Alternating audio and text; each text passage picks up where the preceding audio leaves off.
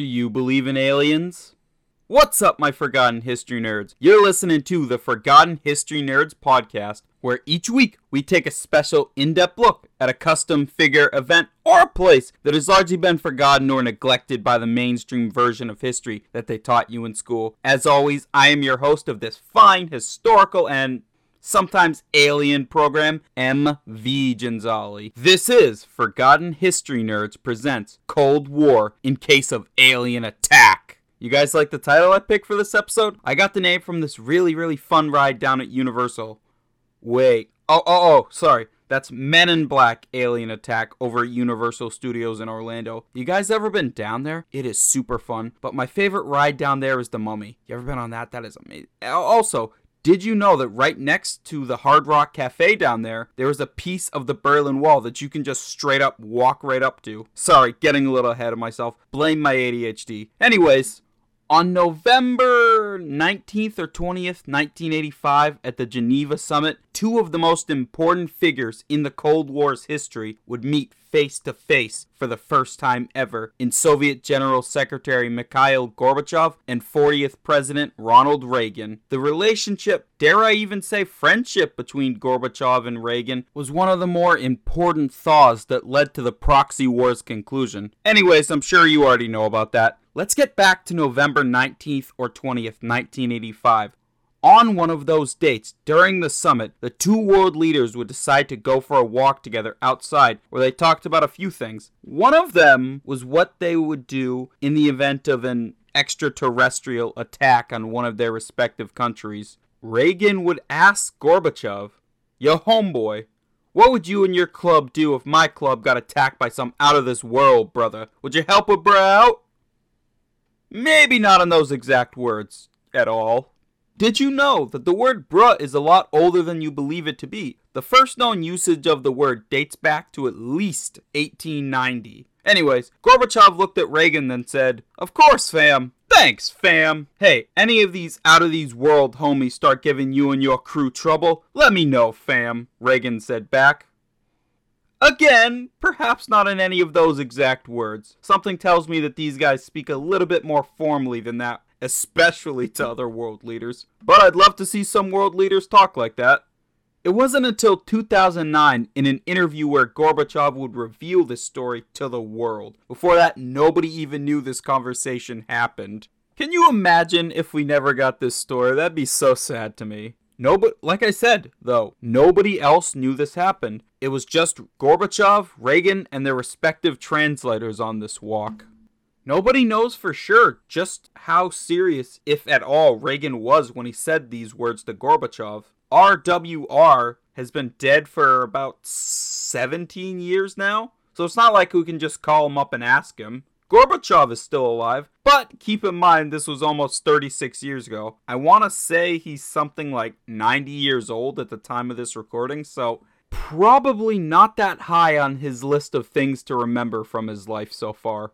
Hey, while we're on the subject of Reagan, have a listen to this. Reagan had seen, or at least claimed to have seen, a UFO about 10 years earlier in 1974 on a flight to Bakersfield, California. Mr. POTUS 40 Man, then known as Mr. California Governor Man, said, quote, "It was a bright white light. We followed it to Bakersfield, and all of a sudden, to our utter amazement, it went straight up into the heavens," unquote. Interestingly enough, at the time of the flight, about 4 people were on board total that plane. They all claimed to have seen something eerily similar to what Reagan described. Reagan never publicly talked about the incident after the 1970s, though. Now, Ronald Reagan wasn't the only U.S. president to claim to have seen a UFO. Jimmy Carter, Reagan's presidential predecessor, also famously encountered a UFO in Leary, Georgia back in 1969 when he was then the state's governor dude. He and a dozen others were standing outside waiting to enter a Lions Club meeting when, quote-unquote, they saw something above them in the sky. I say they because in later years, some people don't remember, some people change their story a little bit, so anyway, I say they.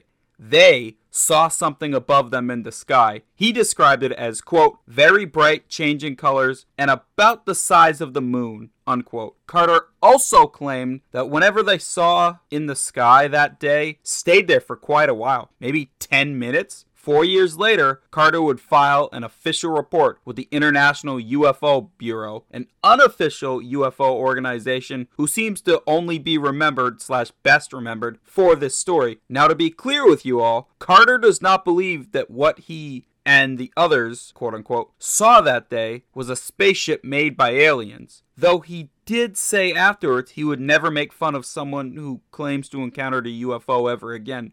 Years later, during his presidential campaign, he was like, when I become president, I'm gonna let the public know the truth. Then when he became president, he was like, yeah, nah, fam, national security reasons and all that. So, that answers all the questions on this mystery, clearly. Now, is it a coincidence that both Reagan and Carter were governors of their respective states at the time of their sightings?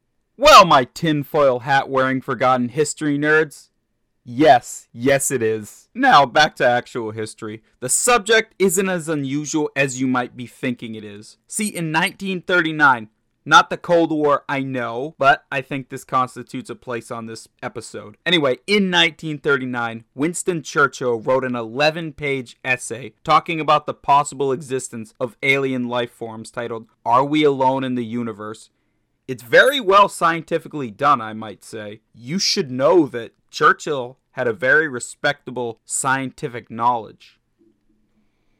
You guys hear that? What's that? Are the aliens coming to get me? Or did I just botch on the audio like an idiot? Anyways, our main man, Churchill, was actually the first prime minister to employ a scientific advisor. Anyways, the article was never published. Then again, Churchill didn't really have much time to worry about that. Remember, this was 1939, a few weeks shy of something you might know as World War II. So Churchill was a bit busy those days.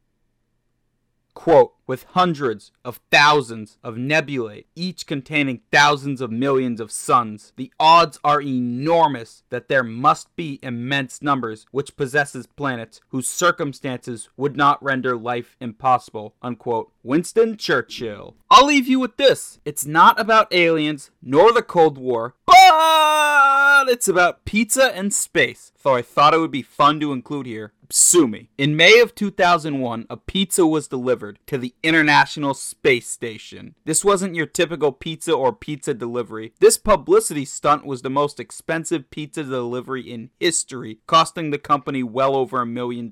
Not to mention the cost of testing for something like this to even happen. When you're talking space, anything regarding that is expensive. The pizza was tweaked a bit to be able to be edible in space. Salami was used instead of pepperoni due to its longevity properties. Extra spices and salt were added to the pizza. In terms of size, the pizza was pretty small, around like 6 inches in diameter. And of course, like the vast majority of space food, the pizza was freeze-dried. Oh, and it was delivered via rocket. The company was Pizza Hut, and the lucky recipient was Yuri Yuzakov, a Russian cosmonaut who by all means enjoyed his pizza. I posted 2 pictures of the event the other day on our Instagram page, at Forgotten History Nerds. Go follow us, we're heading up there for 300 followers. Help us reach that. Come on, I know you guys are awesome. Anyway, if you're curious as to why the delivery wasn't made to the American-controlled NASA portion of the ISS, that would be because of NASA simply not allowing it to happen. Advertisements of any kind are not allowed on their portion of the ISS.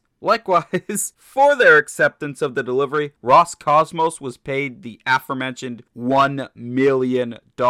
Smooth move, NASA. Could have been the first pizza delivery in space, but no. I'll end on this quote from Randy Geer, a Pizza Hut company representative. Quote, as a leader in the pizza delivery business, we're determined to give customers what they want, when they want it, and where they want it, even if they are in space. Wherever there is life, there will be Pizza Hut pizza. After checking and rechecking the address, we made a few minor route adjustments to ensure the pizza would successfully make it to the ISS. If space tourism is going to be a reality, Pizza Hut pizza will make the trip even better, unquote. Thanks so much for listening, dudes and dudettes. I hope you really enjoyed this week's episode. If you did, do me a favor and share this episode around with your friends. Spread the word. It helps out the show immensely. It helps out me immensely. And you're just going to be in bro/brodette doing that. I don't know the word. Anyways, if you really like this episode, please consider supporting me over on Patreon, where I publish daily historical facts that you won't believe. Every so often, I also post exclusive historical articles written by yours truly, of course. If you really